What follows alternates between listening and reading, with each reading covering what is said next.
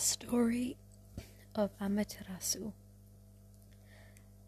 Like with the previous episode, this is a tale from Japanese mythology, and I do not know how to pronounce Japanese names the way that they are meant to be pronounced, so I will apologize in advance for any mispronunciations, but I will be trying my best to try and get them right.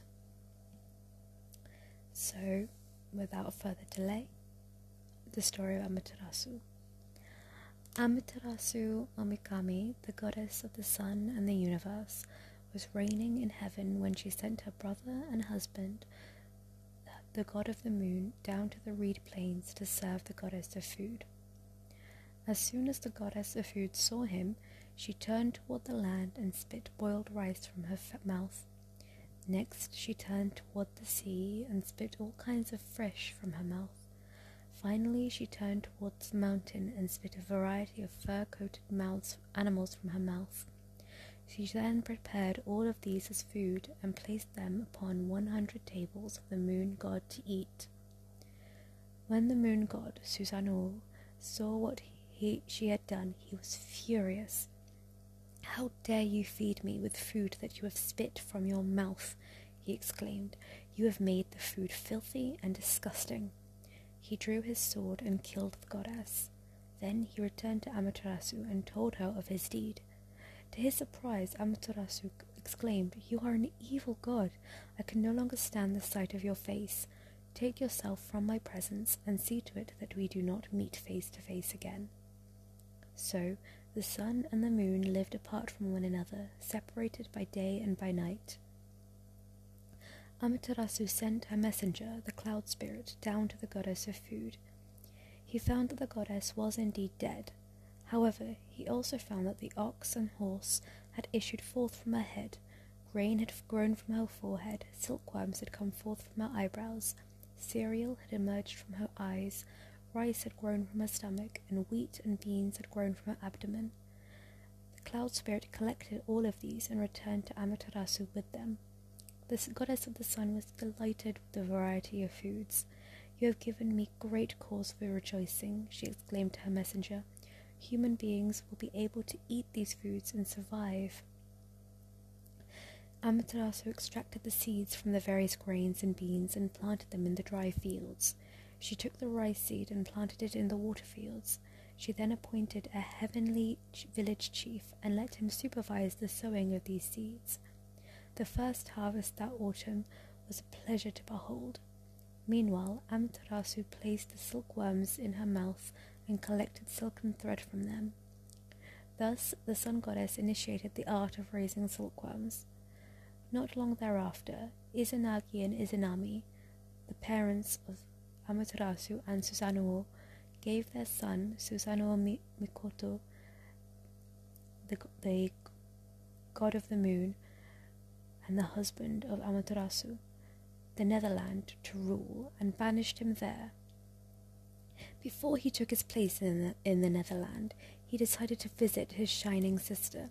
He was such a violent god that the mountains and hills groaned aloud, and the sea frothed in tempestuous tumult as he made his way up to the heaven. When she saw him coming, Ama-terasu thought, "Surely my wicked brother is coming to visit me with no good purpose in mind. He must want my kingdom, the plane of heaven. Yet our parents assigned a particular realm to each of us. So Susano-o-no-Mikoto should be satisfied with the kingdom they have given him. I had better prepare for the worst." The goddess bound up her hair in knots and tied her skirts into trousers as if she were a male. She placed 2 quivers upon her back, one containing 1,000 arrows and one containing 500. At her side she placed 3 long swords. In one hand she carried her bow upright in shooting position, with an arrow ready on the bowstring. In her other hand she firmly grasped one of her swords. When the 2 gods came face to face, Ama-terasu felt confident that her appearance would intimidate her brother. "Why have you come to me?" she calmly asked him. "You look as if you are expecting trouble," Susano-o-Mikoto replied. "Certainly you should have no fear of me. I have never had a black heart, although our parents dislike me and have condemned me to rule the Netherland. I simply wanted to see you before I left the world of light. I do not intend to stay long." Ama-terasu, wishing to believe the best of her brother, put away her weapons. She welcomed him among the heavenly gods and hoped that his visit would be as brief as he had said. But Susano-o-Mikoto stayed longer than he was wanted, and his behavior was very rude. He and Ama-terasu each had 3 rice fields of their own. Whereas Ama-terasu's fields thrived in spite of excessive rains or prolonged drought, Susano-o-Mikoto's rice fields were always barren. In times of drought, the soil was parched and cracked. In heavy rainfall, the soil washed away. Finally, Susano-o-no-Mikoto became possessed by jealous anger. When the rice seeds were sown in the spring, he removed the divisions between the fields, filled up the channels, and destroyed the troughs and pipes. Ama-terasu, wishing to believe the best of her brother, remained calm and tolerant. In the autumn, when the grain was mature, Susano-o-Mikoto freed the heavenly colts and caused them to lie down among the rice fields. Again, Ama-terasu remained calm and tolerant. Susano-o-no-Mikoto spoiled the harvest feast with first fruits by defiling the purity of the palace with disgusting filth. Again, Ama-terasu stayed calm and tolerant. Finally, while Ama-terasu sat weaving cloth for the clothing of the gods in her sacred weaving hall, her evil brother silently removed some roof tiles in order to create a hole in the ceiling. Then he threw a colt of heaven into the room. Ama-terasu was so startled that she pricked herself with her shuttle. This time, the sun goddess could not forgive Susano-o-no-Mikoto. In a great rage, she left the palace and entered the rock cave of heaven. She locked the door and remained there in isolation. Now that her brilliance no longer illuminated heaven and earth, day became as black as night. The universe was forced to exist in total, continuous darkness. Without the sun, plants could not grow.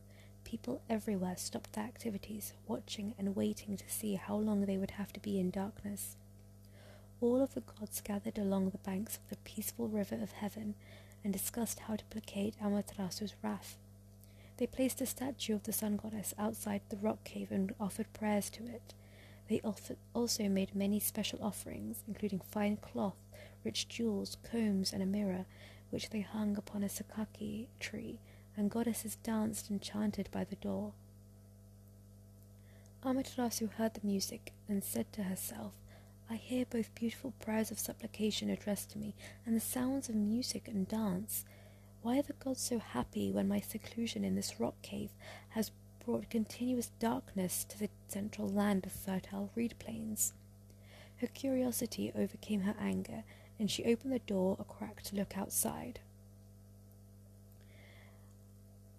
The gods had also placed a mirror in front of the cave, hoping that the sun goddess would be dazzled by her own brilliance, which was just what had happened. Ama-terasu, when she opened the door, saw the mirror and was just dazzled by her own brilliance, and also then saw the dancing of the other goddesses,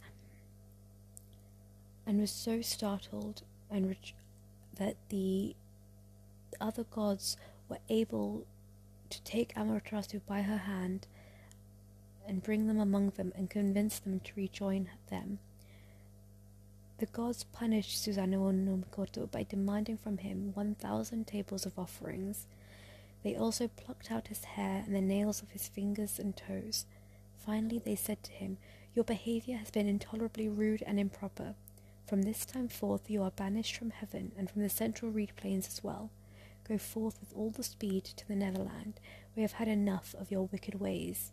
So Susano-o-no-Mikoto left heaven forever and began his journey to the Netherland.